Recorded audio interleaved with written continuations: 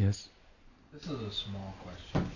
Um, so I was just listening to some kirtan that came up on my Pandora, and he he's he split up the Maha Mantra, and he did was he split it just like you do, but he also did Hare Krishna, Krishna Hare, and he did that twice, and then he did the Hare Ram part twice. So I was just wondering, About that. yeah. Well, in one sense, Chaitanya Mahaprabhu has instructed us in his Shastakam there are no hard and fast rules for chanting the holy name, and he also recommended the chanting of the Maha Mantra as described in Chaitanya Bhagavat. And of course, the Maha Mantra, Nam Maha Mantra is mentioned in the Kali Santarana Upanishad as the remedial measure for Kali Yuga. It's mentioned also in a couple of different Puranas. I think in the Agni Purana and the Brahma Purana,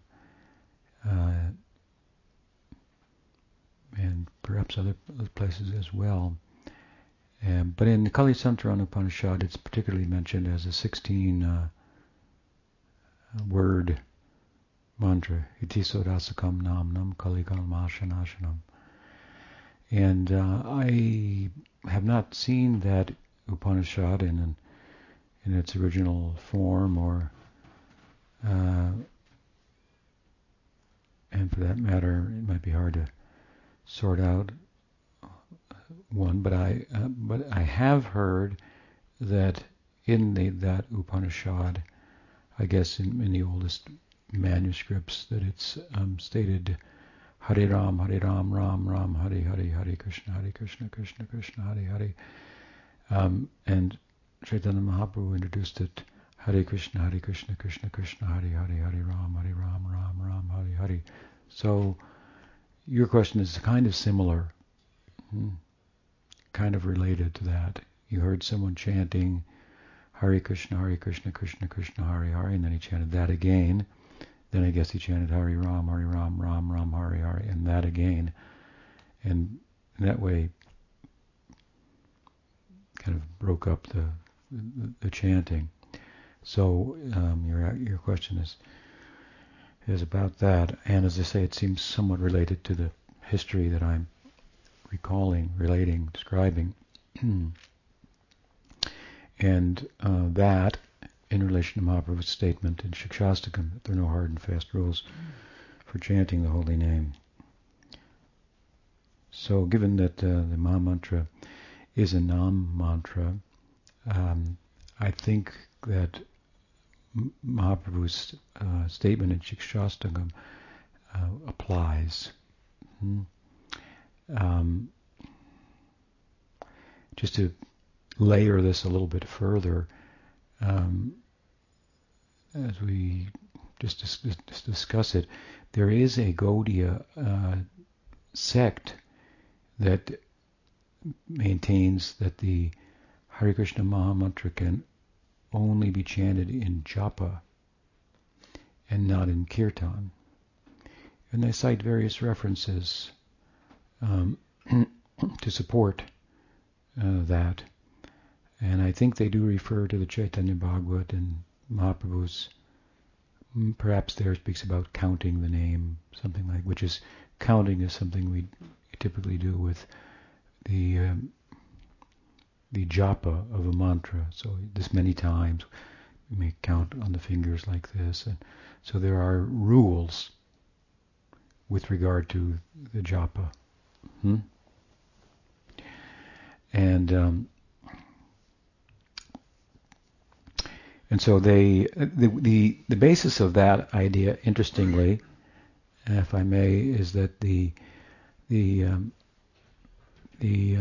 devotee who made such a claim and then sought, he and his followers, to support that scripturally, he was a powerful person in his own right, but the story goes that he was traveling alone in Bengal, and he was chanting the Mahamantra in kirtan, and he came across some boys herding cows in Bengal, and they approached him and said that the Hare Krishna, Shri Krishna, what did they say?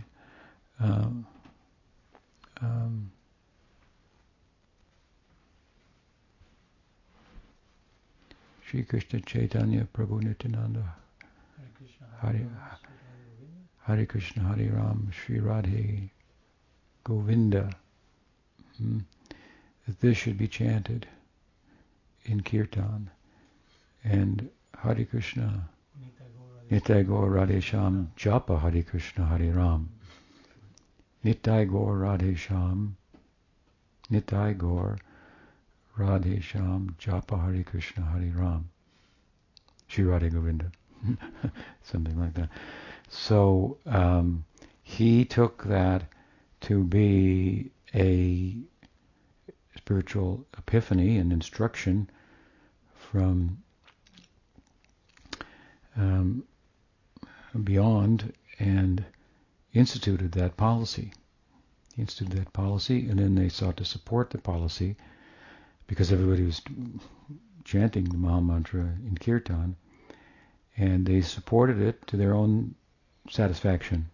And that sect today follows that policy. They're very prominent in Puri, in all of the Leela Stalis, the places of pastimes of Chaitanya Mahaprabhu. Many of them are there doing 24-hour kirtan shifts, and that's what they chant. They chant both things. They chant Nitai Gaur Radhe Sham Japa Hare Krishna Hare Ram. All right? And they chant, what's the other one? Nitai Gaur Radhe Sham Hare Krishna Hare Ram. So Shri Chaitanya. Anyway, yeah, that's their practice. And largely the rest of the community ignores them in that regard and does not take their support to be definitive. And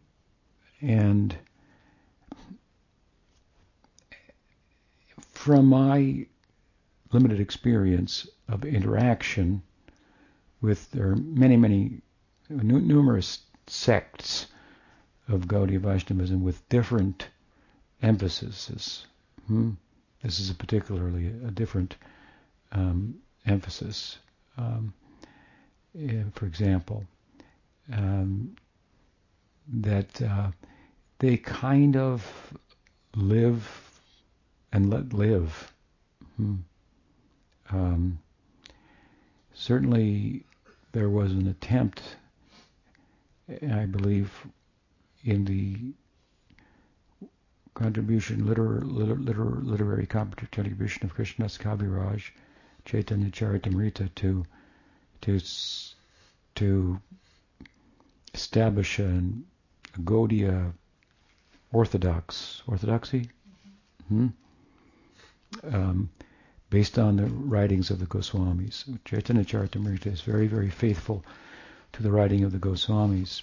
Before the writing of the Goswamis, then Chaitanya Mahaprabhu was moving about and influencing people, and they were coming up with different conceptions of who he was and how to follow him, and so on and so forth.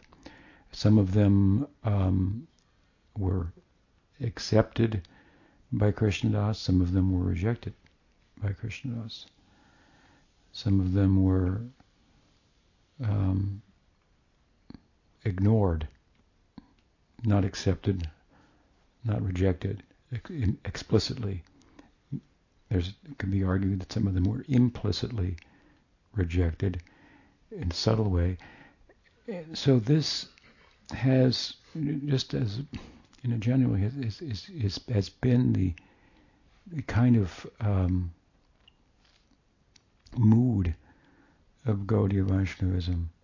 It hasn't been, in many respects, in your face, if you will, to a large extent. Vrindavan Das is a little bit in your face, and in his Chaitanya Bhagavat, and a bit of an exception there. He takes exception, for example, strongly to the idea that Chaitanya Mahaprabhu is Krishna, and therefore he can be worshipped exactly like Krishna is, and approached as if he were Krishna. And so one of the valid approaches to Krishna is to approach him in romantic love. And so there's a couple of sects that posit that Chaitanya Mahaprabhu is Krishna himself. He's Rasaraj, and therefore he can be approached in this way. They're called like Nadia Nagarbhav. There's a couple of shades of it. One of the shades of it is that Vishnu Priya, the consort of Mahaprabhu, and Mahaprabhu are worshipped like Radha and Krishna, and then the devotees see themselves as manjaris of the two. And then there's those who want direct relationship with Mahaprabhu in romantic love. Manjaris don't have direct relationship; they serve Radha and Krishna. So these ideas were very much objected to very overtly by Vrindavan Das in his Chaitanya Bhagavat. In very strong language, he speaks out about this. Philosophically or theologically, he makes the point that yes, Chaitanya Mahaprabhu is Krishna, but we worship him, Krishna, relative to his mood. So the mood he's appearing in is in the pursuit of Radha Bhav. So if we worship him like Krishna, then we're not acknowledging the mood and the inner purpose of his descent and so forth. So he objects to it. Now, Krishnadas is a much more subtle person in his writing, although he is strong and in your face with a couple of issues. He's definitely in your face with regard to Mayavad. He gets a bit in your face about Tattvavad also, of the Madhvas. A little bit. He's more subtle in his opposition to the Ramanuja's opposition to the budding Gaudiya Sampradaya and its bona fides and so forth. With regard to other Gaudiya sects, like, for example, the Nagari Bhav sector that I just mentioned, he makes a statement that could very well be construed to be taking exception to that. He says that Chaitanya Mahaprabhu, that Gopi Bhav, Parakiya Bhav, is only possible with Brajendra Nandan Krishna. He makes that statement. That's the gist of it. I'm paraphrasing it. He doesn't make it in a context of making an argument against the Gaurnagar Bhav necessarily, but he makes the statement, and many Gaudiyas have taken it to be saying the same thing that Vrindavan Das says in a more subtly. Because if you can only have Parakiya Bhav with Brajendra Nandan Krishna, then it could be argued what he's saying is you can't have it with Chaitanya Mahaprabhu. Now the opposition will say, well, Chaitanya Mahaprabhu is Brajendra Nandan Krishna. So they, they won't necessarily accept that is a deviation. there is another section in Chaitanya Charitamrita where the Khandavasis are mentioned, and that's where this Nagar Bhav is prominent. And that with regard to the Kirtan at Rath Yatra. So different groups were performing Kirtan at Rath Yatra. And I think he mentions that they were unto themselves. They were there, but it's like they were there, but they weren't accepted by everybody else, but they were there. Then at the same time, amongst those who, at least over time, have been identified with that group, and who to whom poetry in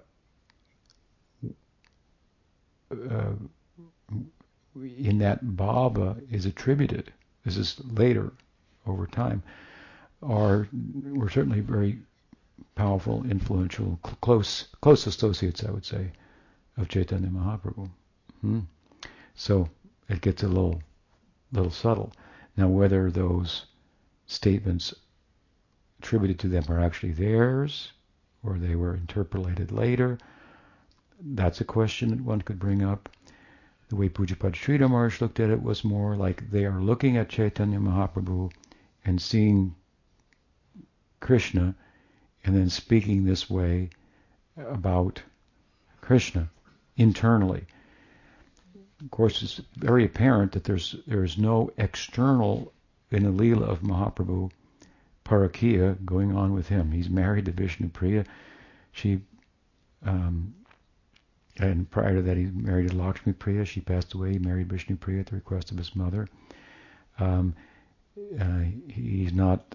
There's absolutely zero, less than zero, evidence that he in any way had any relationships with women outside of those two married relationships, other than playing some pranks on young girls in his Poganda Leela, in his boyhood Leela on the bank of the Ganges, amongst whom Lakshmi Priya was there, and he kind of proposed to her, so to speak, in jest, and of course married her shortly thereafter. But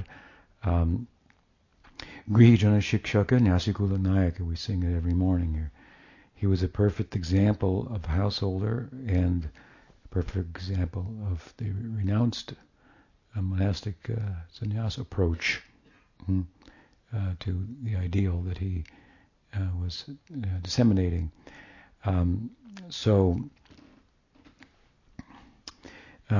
With regard to his household life, there's these two divisions: his household life and his sannyas life, right? In his household life, there's no, if there was any such, what would be on its face in the public eye, immoral, inappropriate behavior, it would have completely ruined his efforts to disseminate his teaching. Indeed, he took sannyas for the purpose of disseminating his teaching, because it would bring respect and create a teachable moment. So something like this, you couldn't do something worse, so to speak, if you're trying to create a teachable moment, right? I mean, and the teaching is what it is. It culminates in the fact that he's Krishna, but I mean, you got to teach that before.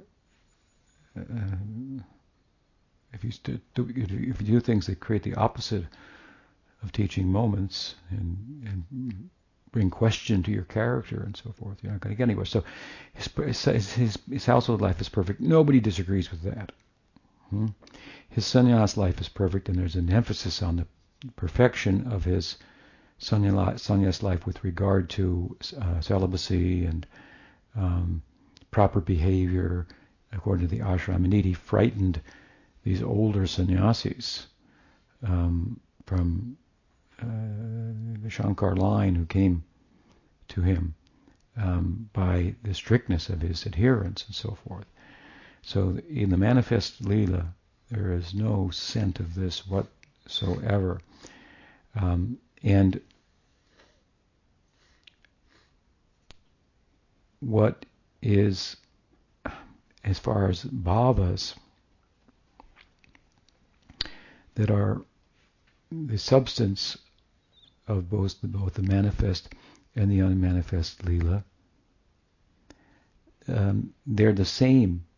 So in the apricot Leela of Chaitanya Mahaprabhu, you're not going to find different bhavas, arguably, than you find in the prakat Leela. So there's no parakiya in the manifest Leela. How can there be in that Leela? So the Nagar Bhav devotees, as far as I understand, they posit a third idea of a Leela. They call it kind of like a swapna Leela, some kind of a dream-like, mystical, dream-like Leela that they enter into, and that's where they have their justification for it, and so on and so forth. But they're a separate group, and I would say, for the most part, not included within the orthodoxy of Gaudiya Vaishnavism. Not really. Their bhava is not entertained and taught in Chaitanya Charitamrita, for example. It's very strongly opposed in Chaitanya Bhagavad. So we follow Krishnadas Kaviraj. We feel okay with that. We follow Vrindavan Das Thakur, and we feel okay with that. You may have your arguments for Nagar Bhav and supporting it, but we follow them. We're comfortable with that. And other successive acharyas. Bhakti Vinod took exception to Nagar Bhav and so forth. It's where it comes, like, it's kind of complicated is with Gaur Gadadhar, worship of Gaur Gadadhar. It becomes complicated, but theologically. But at any rate, I'm speaking about kind of a mood that there is some in-your-faceness of sorts, but Vrindavan Das's or Krishnadas's kind of heaviness, if you will, another way of putting it, is mostly with regard to Mayavad, and he's a little heavy about Tattvavad also, accusing the Madhvacharjas of being advocating Gyan and Karma, mixed bhakti, and it's brief, but it's a little strong. They take exception to it. But those are not Gaudiyas. With regard to Gaudiyas, he's soft.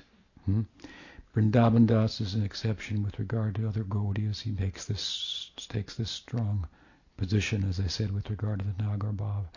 But by and large, over the centuries, my perception is that there's more like a live and let live kind of and let's take the Dhams. So the Jagannath Puri Dham, Vrindavan Dham, places within Vrindavan, let's say Radhakund, where devotees gather, and perhaps devotees of a certain lineage take precedence there and have established themselves for centuries.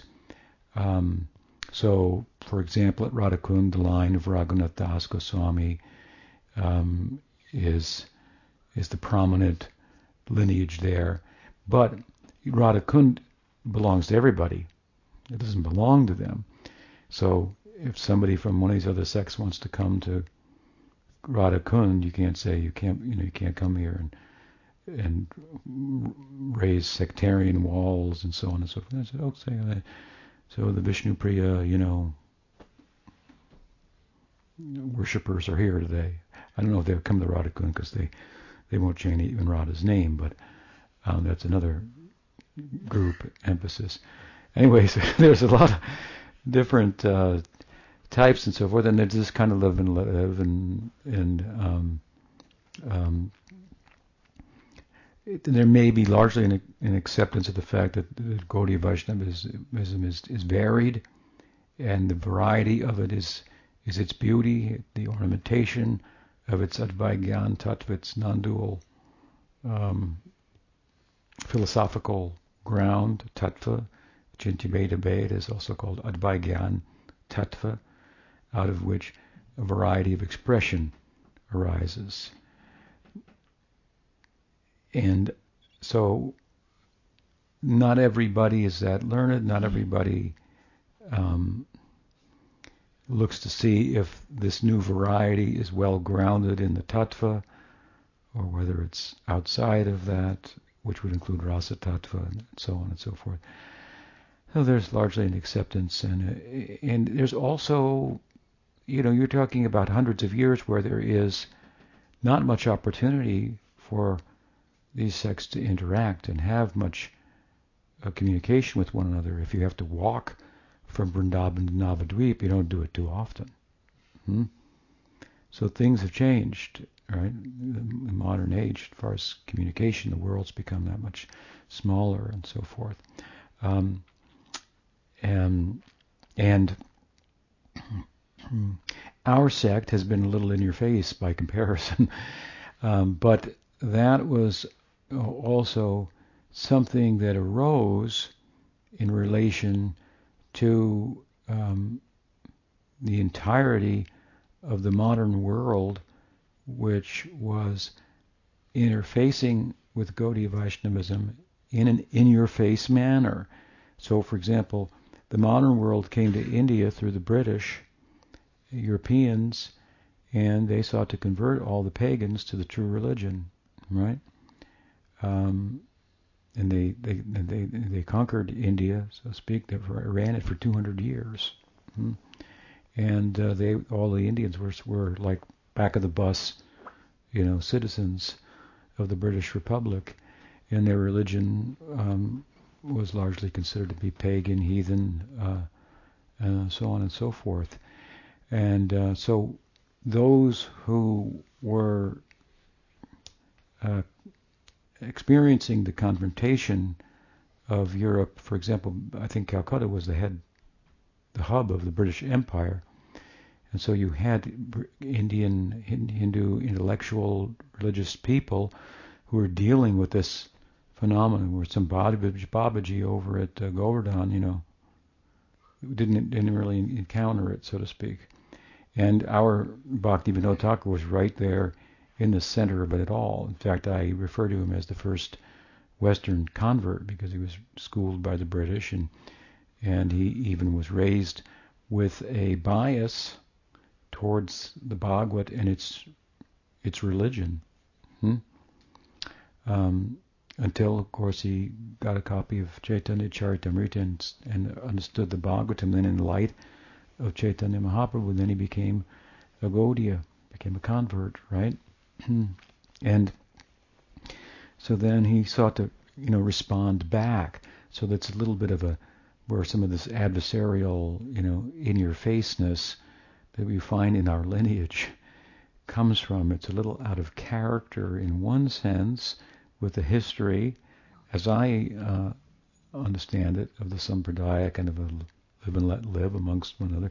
Bhaktisiddhanta Saraswati Thakur took the lead of Bhaktivinoda to reach out and spread Gaudiya Vaishnavism to other parts and so on and so forth. And he took it so seriously that he also, in order to do that, he felt that he had to critique his own tradition as well, which had its shortcomings, had its faults, had its misrepresentations. That was also begun by Bhaktivinoda. He listed, I think, 13 sects that were identified themselves with Mahaprabhu's teaching, which he said were not followers of Chaitanya Mahaprabhu in terms of the Siddhanta, the Goswamis, the Orthodox. So a further attempt to establish the orthodoxy of Gaudiya Vaishnavism by way of recognizing heterodox sects, deviant sects, and so forth. That was done subtly by Bhaktivinoda, and that was kind of taken in like a needle, on like a plow type way by Bhaktisiddhanta, who, because you have to understand that the British were very morally, at least, the Victorian sensibilities, chastity belts, and so on and so forth was, and then Indians are not really, before the British, they weren't really sexually kind of uptight, people. And you find that in their iconography, in the temples, goddesses, naked cupids, and all kinds of stuff that the British were just like, oh, terrible. Hold on. So, so Bhakti Siddhanta. So the Bhagavad religion. It's said somewhere that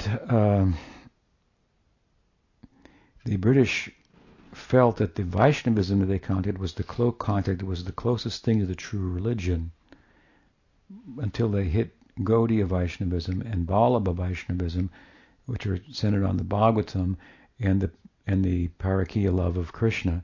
They said here it all just really goes down the drain, right to hell. And even some of the leaders of the Vallabha Sampradaya in the Bombay area, there was a court case against them by the British because some of them were, in the name of the Bhagavad religion, they themselves were engaged in immoral activities and so forth. And so, given that this was also happening to some extent in Gaudiya Vaishnavism, Bhaktisiddhanta felt the need, if he was to establish the beauty, the charm, and the truth of Gaudiya Vaishnavism to the modern world, he would have to critique his own tradition. And so he was a little in your face, quite in your face and heavy about that. And so coming out of that, I think we have to understand the history of that and how things could move in a different direction and in time as the dissemination grows or as it's responded to in different ways. I mean, now the British colonialism is not a popular thing amongst a large sector of educated people. So that's quite a change. You don't have to struggle with that. Just to give you one example. So I realize I'm giving a roundabout and long answer to your question, but these are interesting thoughts. Yeah. Yeah. Since you brought it up, I don't remember where exactly it was or which temple it was, but when I was in India with my folks, I remember we went to this temple and all on the outside was carvings of Hindu gods just having sex. No, yeah, and not only that, but just intricate nudity. And so for me, growing up in an Indian family where it's you don't talk about sex and it's it doesn't exist until you're married kind of thing, and then so when I saw it I was like, how does this... Yeah, I think that you'd have to look pre-British India when all that iconography was put together and so forth, and I think you find a different way of looking at things. I think the sexism of India's that you find today, it can be horrific and dangerous for women, is largely something that they're carrying from British times and so forth, moral sensibilities. And I mean, not that the Varnashram isn't morally kind of staunch, stout. It is, but let's take, if you want to take, for example, you want to take homosexuality, which is something that some people are very militant against in the name of being morally stout and so forth. I mean, it's not even practically brought up in Hinduism. One place in the Manu Samhita it's brought up that it's a minor sin for a Brahmin to do that, which is then you got a Brahmin who's in it would, not that he was a homosexual, but he did that, or, So, anyway, so it's and then you got the Kama Sutra, which is a whole treatise on erotic love and so forth, and the whole Gopi Bhav is all, it's tied to the Kama Sutra also. It's a transcendental Kama Sutra. So there's reason to believe that prior to the British, they had a morally stout perspective that was not at the same time such that it became a neurosis, and it turned into an uptightness that just played out in other ways that were inappropriate. I mean, you have the same, like in my generation, then there was we had it was free love was the idea. It was the beginning of, let's get over this sexual uptightness, right? And so forth. But it could be overdone too. It's kind of overdone. I mean, in my opinion. So, at any rate,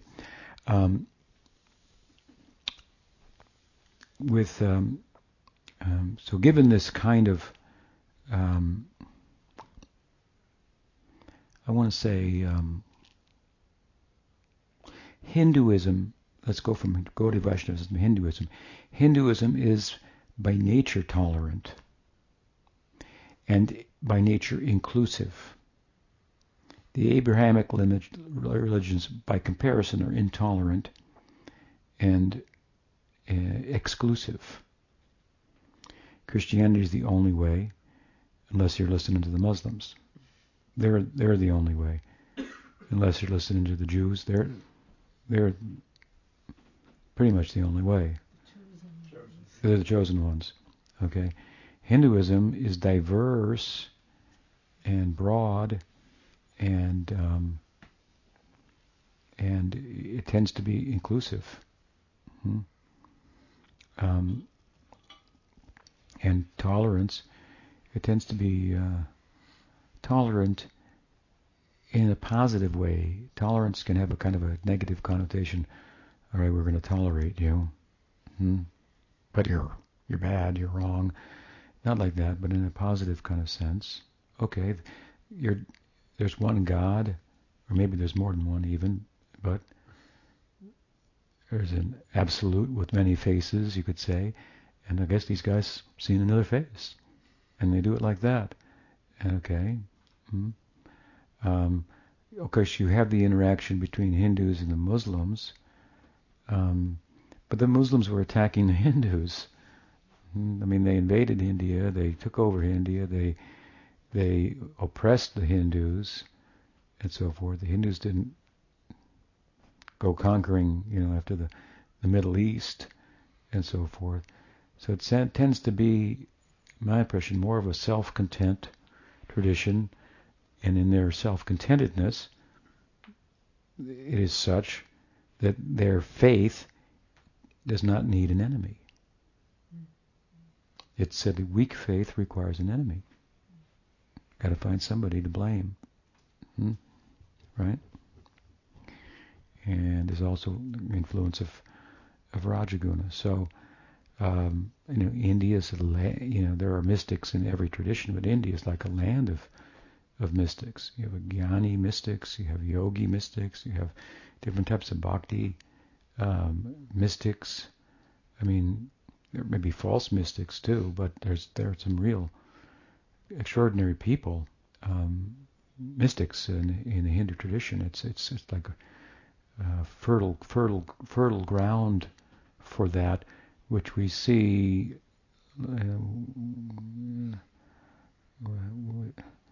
It's less common, I would say, in other traditions, and there's a strong place for a mystic in the religious orientation, because the religious orientation is dharma, artha, kama, and moksha. So moksha is included in a religious ideal, even though it leaves the religious ideal. Moksha takes us from karma to jnana, right? from action in the world under the modes to inaction and internal movement and wisdom and so forth. But it's part of the system. So it's not perhaps as clear in the Islamic faith or the Christian faith or the Jewish faith that there's a mystical dimension of it, which is really the culmination of it. I mean, Jesus was the mystic of the Jewish people, and the Jewish people rejected him. So it happens. To me, it would appear that the Sufis are the mystical tradition of the Islamic faith, but the Islam rejects the Sufis largely as well. I don't know that much about the Jewish mystics, but anyway, so it's kind of built in into the Hindu tradition. So I think it is a kind of a tradition that is tolerant and comfortable with itself, and comfortable with the idea that there can be different expressions of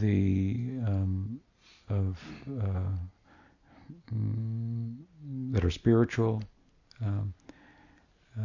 even while it posits a certain criteria by which you determine whether someone's spiritual or not.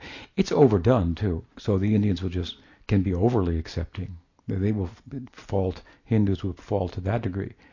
And some guy makes himself to be a god, and they go, okay, another god. There's another god. I guess he's a god. Okay, yeah, worship him like this. Could be. Here's a book. It says it. And you wrote it. Okay, another Upanishad. They can be overly accepting, but in one sense, it's better to err on that side. Prabhupada's father was like that. Prabhupada said that his father would invite any sadhu or any person that even looked like a sadhu passing by to come to his house, and some of them weren't so sadhu-like in their character in Prabhupada's own estimation, and it caused him to have some doubt about sadhus. And it's such that when he was invited to meet Bhaktisiddhanta, he said, "Oh, I've seen so many sadhus. My father's got a different sadhu every night in his place. No, this one's different. Come and see." And of course, he saw him and saw the difference, and took up the as a follower, became a follower of Bhaktisiddhanta. But in my opinion, that can be a problem, but it's a worse problem, perhaps, to be sectarian, have weak faith, it needs an enemy, and then it becomes religious fundamentalism, and it becomes very sectarian, and then the tolerance and the kindness and compassion and so forth seems to be lacking in the name of rules and laws and so on and so forth. So with regard to the Maha Mantra and the point that you bring up, let's go back to the Kalisantarana Upanishad and the fact that Mahaprabhu said the Maha Mantra beginning with Hare Krishna rather than beginning with Hare Ram, as some say it is recorded in the Upanishad. The way that some people deal with that is that they say, well, because it was a Vedic mantra, which can't be chanted by everybody, Chaitanya Mahaprabhu changed it by putting Hare Krishna first, and then it could be chanted by everybody. Some people make that claim. I don't think that that's very well thought out, because the Upanishad itself says this is that chanting the names of God, kirtan, is the way of Kali Yuga. The Yuga Dharma of Kali Yuga is Nam Kirtan. The Upanishad is saying that. And what Brahma asks, or Narada asks Brahma further, is which names should be chanted. So why would Brahma then give out a Vedic mantra that not everybody can chant? And it can't be chanted in Kirtan? It's more like Brahma was chanting it internally, and he said, Hare Ram, Ram, Ram, Hare Hare, Hare Krishna, Krishna, Krishna, Krishna, Hare Hare. Because it just goes round and round and round and round. And if it becomes audible, the silent becomes audible at some point, it might sound like Hare Ram first. Something like that, I think, would be a more accurate way to explain the difference, if there indeed there is one. And of course, there are many supports that for chanting the Mahamantra in Kirtan, that one sect I mentioned apparently didn't research far enough to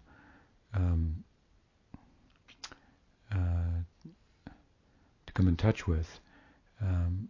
There are a number of them, and we see it in the description of Mahaprabhu by Rupa Goswami, describing him going to Puri, chanting loudly Hare Krishna, Krishna Krishna, Hare. Although he says he had a string with knots in it, but he was chanting loudly. Which, when you chant on a mala but loudly, it becomes an anga of kirtan. When you chant silently, it becomes an anga of smaranam.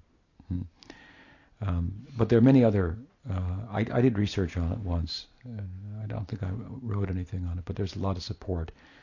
And of course, the vast majority, all except this one sect of Gaudiyas, they chant the Mahamantra in Kirtan. I don't think there's a rule that you can't chant it in Kirtan. And the rule of Mahaprabhu is that there are no hard and fast rules for chanting the name in Sankirtan. And although this is a mantra, it's not a mantra that's in a formula that has to be said in a certain way. With first the bija, followed by such and such and such. It's just names. There are 16 of them, but they just, like I said, they just go round and round and round. There's no beginning to them, and there's no end to them. It reaches down at the lowest, takes to the highest, and it's going on the lowest plane, and it's continuing on the highest plane. So,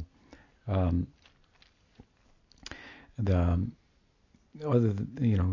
more directly to your question, I mean, I've never heard it chanted like that, and I wouldn't necessarily do that. I don't know why he's doing that in Kirtan, but I wouldn't make much of it. As if, just to give you an example, in Prabhupada's mission, Prabhupada always chanted, almost always, the Mahamantra fully, all 16 words, and then there would be the response. That was typically how he chanted. There are some exceptions when he chanted like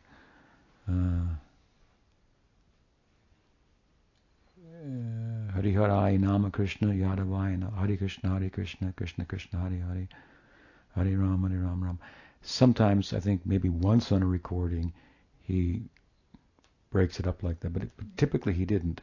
Now, you have to understand also some of the history of how Prabhupada formed his own mission.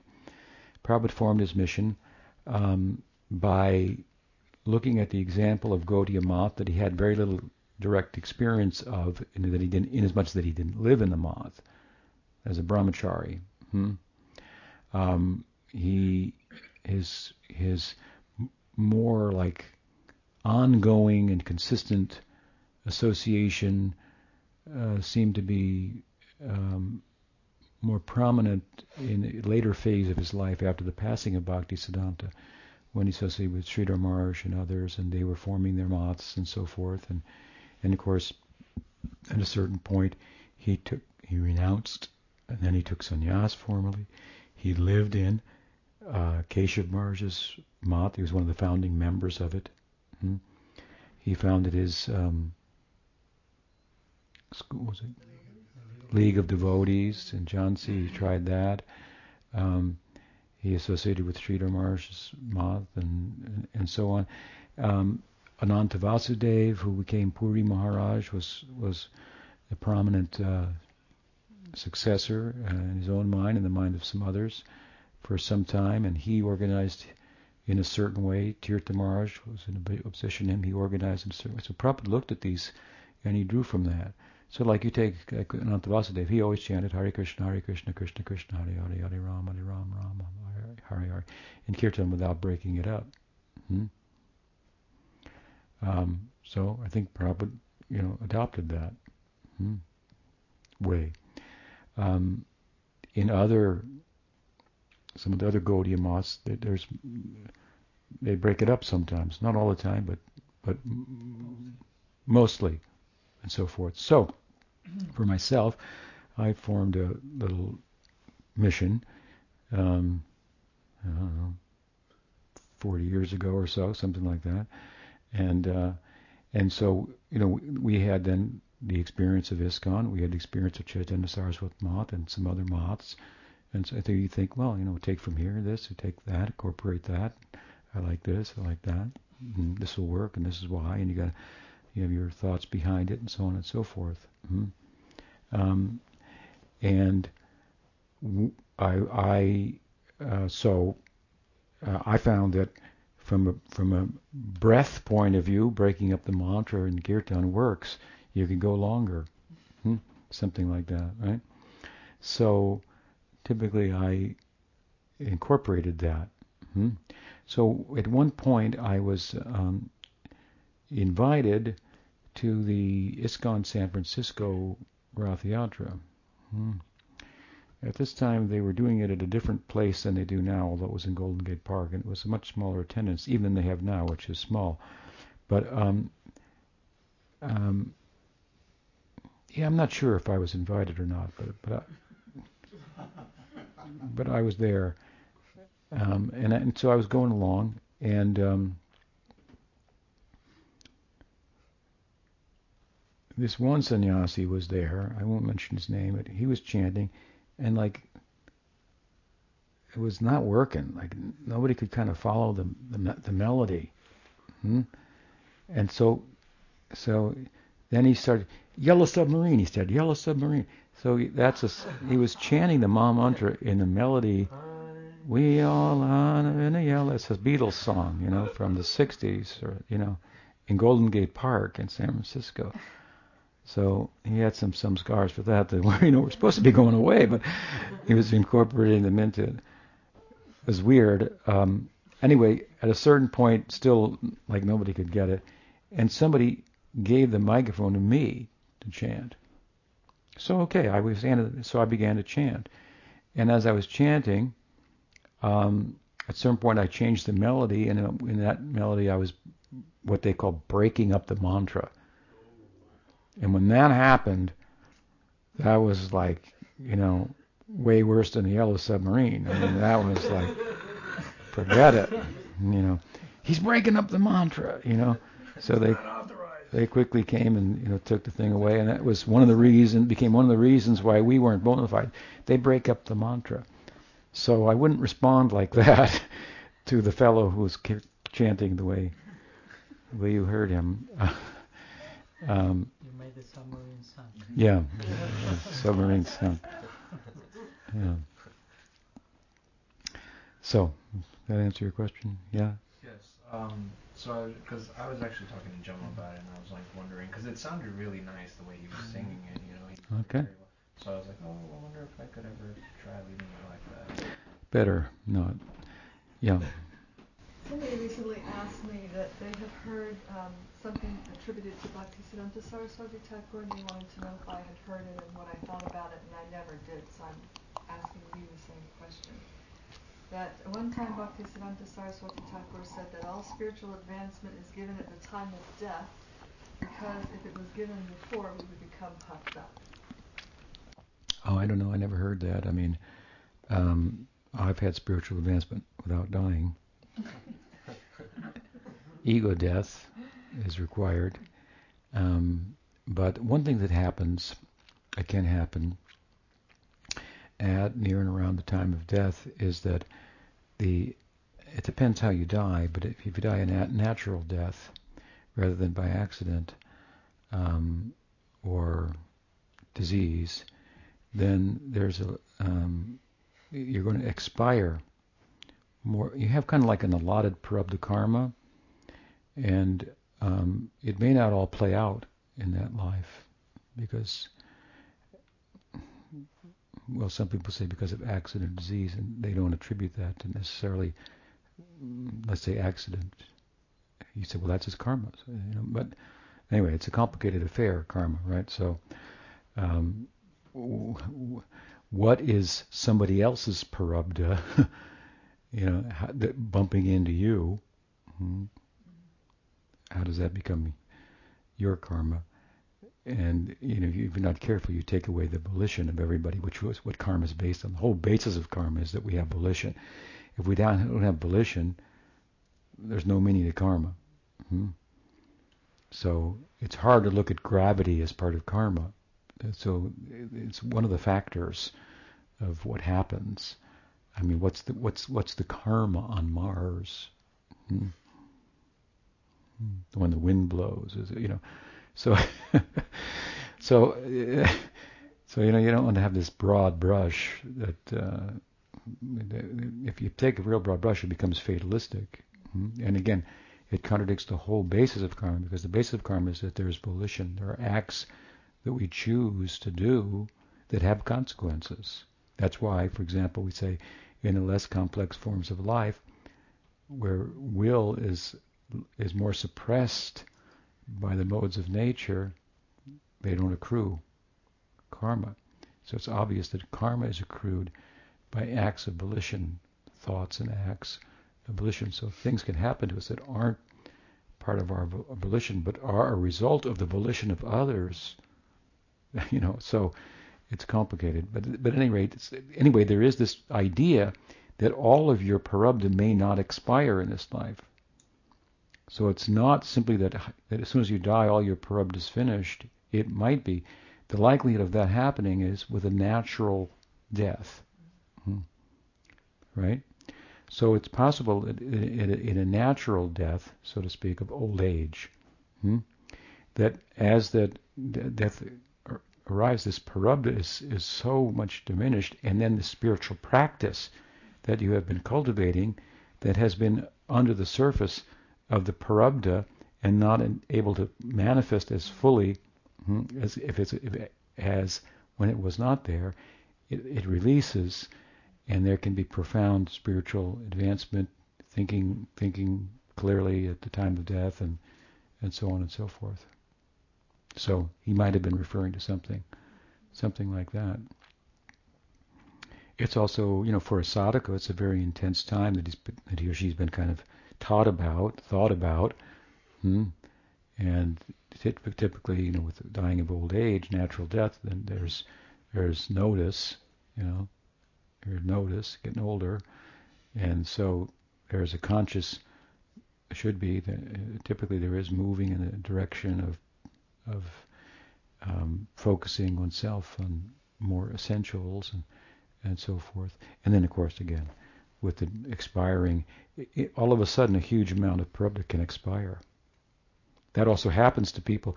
Another thing is this: you come into this life, and typically a good portion of the prarabdha from previous lives that is in the way, let's say, of a devotee making progress expires. Then they become devotees. There's a certain point where he grows up, she grows up, and a certain age becomes a devotee. So it's thought that a certain amount of prarabdha, which was covering that kind of epiphany, or had to be passed through, hadn't been dealt with sufficiently, it drops off, and so. Do you think that, say, using painkillers at the time of dying could affect that, or it's not really like?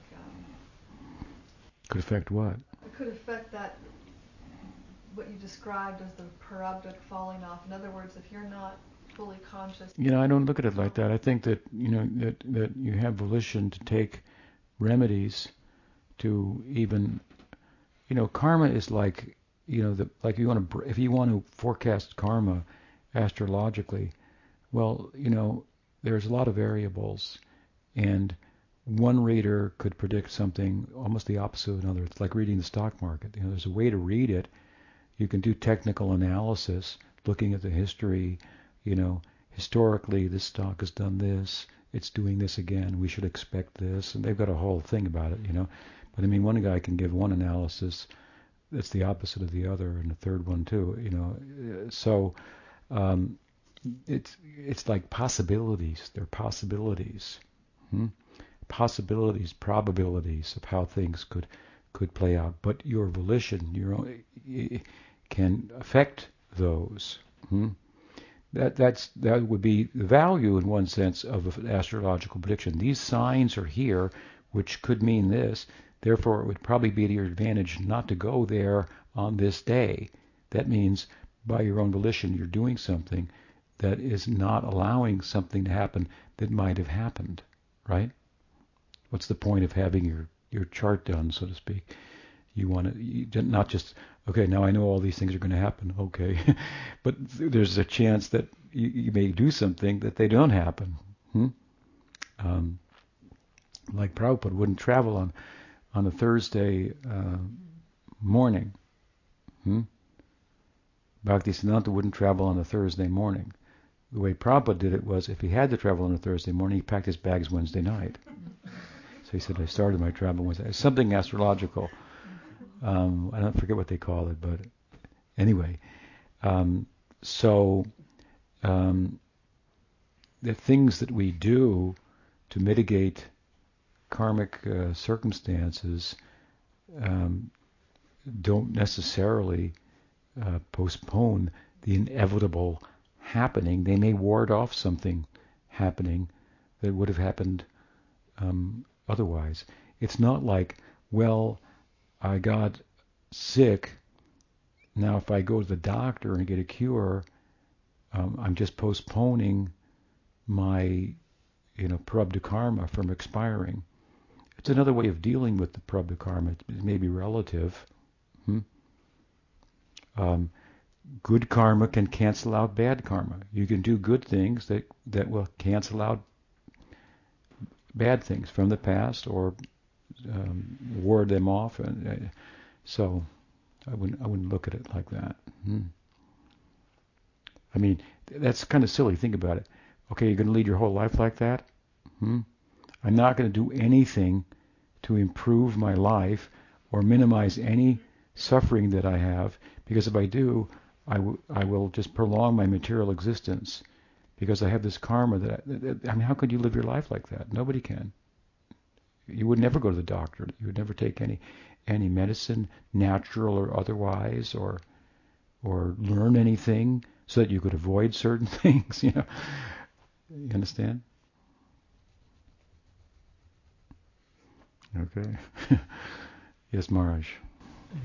You mentioned some while ago about the complexity of of Gaur Gadadhar worship, and I understand the reason why you mentioned it's like intricate to become entangled in that. But on the other side, we hear things like Srila Bhaktivedanta Puri Maharaj saying that if you want to worship Radha and Krishna and Braj, you have to go, as you mentioned, through Gaur Lila to enter into Krishna Lila, and the version, let's say, in Gaur Lila is Gaur Gadadhar. So which would be your advice for someone who feels certain affinity towards Radha Krishna and Gadadhar, and not to become entangled in that? Well, I think that you have to learn Tattva and Gadadhar Pandit and so forth, and understand the Gaur-Nagar, what we would call deviation in that regard. That's where they kind of come in, in that place. So I'm not, Gaur Gadadhar Ki Jai. You should worship them. Yeah, yes. About Ananda Nam's thing, one evidence was, I think it was Narada Muni gave somebody the name to chant was Mara, and then he just chanted Mara, Mara, Mara. And turn it, Rama, so that's kind of like your circular chanting. And then with Pranada Singh, what you were saying, it gives explanation to the word Prabhupada used of untimely death. I could never understand how could death be untimely. That what you just said explains untimely death. Yeah. Long life is desirable, to die a natural death.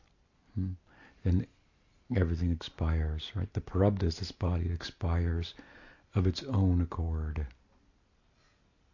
Right? It plays itself out. There's something like I'm reading the story of Jad Bharat and Bharat Maharaj becoming a deer, and his mood was, I'm just going to hang out here until his body expires because there's nothing I can do. I'm just Well, as a deer, there wasn't much you could do. But as a human, there might be a few things that you could do. Even though I'm not in a deer body, I often feel like there's not a lot I can do with the Maybe. physical makeup, and it limits so much of what I could offer, but it's very restrained because of it. So. Well, it's good to know your limitations. You know. They're quite severe. But, You're doing all right.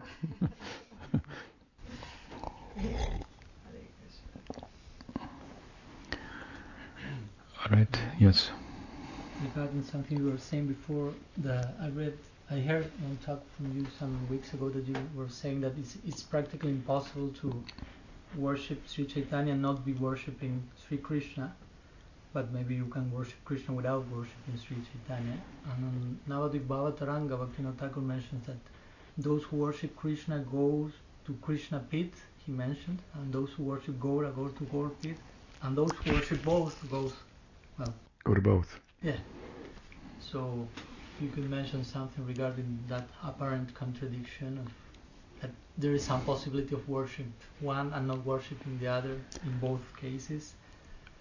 Well, I think what Bhaktivinoda Thakur is speaking about is that there may be in our sampradaya devotees who have more affinity for Gaur Leela than for Krishna Leela. That's possible. There may be those who have more affinity for Krishna Leela than for Gaur Leela, and there may be those who have affinity for both. And so there's no avoiding the worship of Chaitanya Mahaprabhu and Gaudiya Vaishnavism. But still, we may be worshiping Chaitanya Mahaprabhu with a view to enter into Krishna Leela without any imagination for entering into Gaur Leela. Like Bhaktivedanta Narayana Maharaj, he used those very terms. When asked about service in Gaur Leela, he turned and said, I don't have any imagination for that. So, but of course he was a staunch worshipper of Chaitanya Mahaprabhu at the same time, but worshipping Chaitanya Mahaprabhu with a view to enter into Paraki Bhava and Krishna Leela. And then there may be those who... So we may say, in those cases there is the option of not having an eternal identity in Nitya Navadvip for them. Yeah, that option is there. That option is there. And then there may now there may be those who have more affinity for Gaur Leela. They go to Gaur Leela, but it's if you enter into Gaur Leela, in Gaur Leela, you go to Krishna Leela and back. So you can't avoid Krishna in Gaur Leela. You can't avoid Gaur to get to Krishna Leela, but you might be somewhat left behind. Then if you go deeply enough, you're going to be there in Gaur Leela again. So. But I think Bhaktivinoda is talking about a particular affinity that would, that perhaps he identified in different sects of Gaudiya Vaishnavism. There may be those, of course, who worship Krishna who are Gaudiyas, like the Balabhas, like the Nimbarkis and so forth, and want to enter Krishna Leela, and they don't worship Chaitanya Mahaprabhu. We wish them good luck, but it's possible. It's certainly prior to Chaitanya Mahaprabhu's appearance, there are examples of people attaining Krishna Leela, the Upanishads, the Dandakaranya sages. Does that help? Yeah. Right, we stop there. Shishi Gaur Radha Madhava Ki Jai. Gaur Premanande.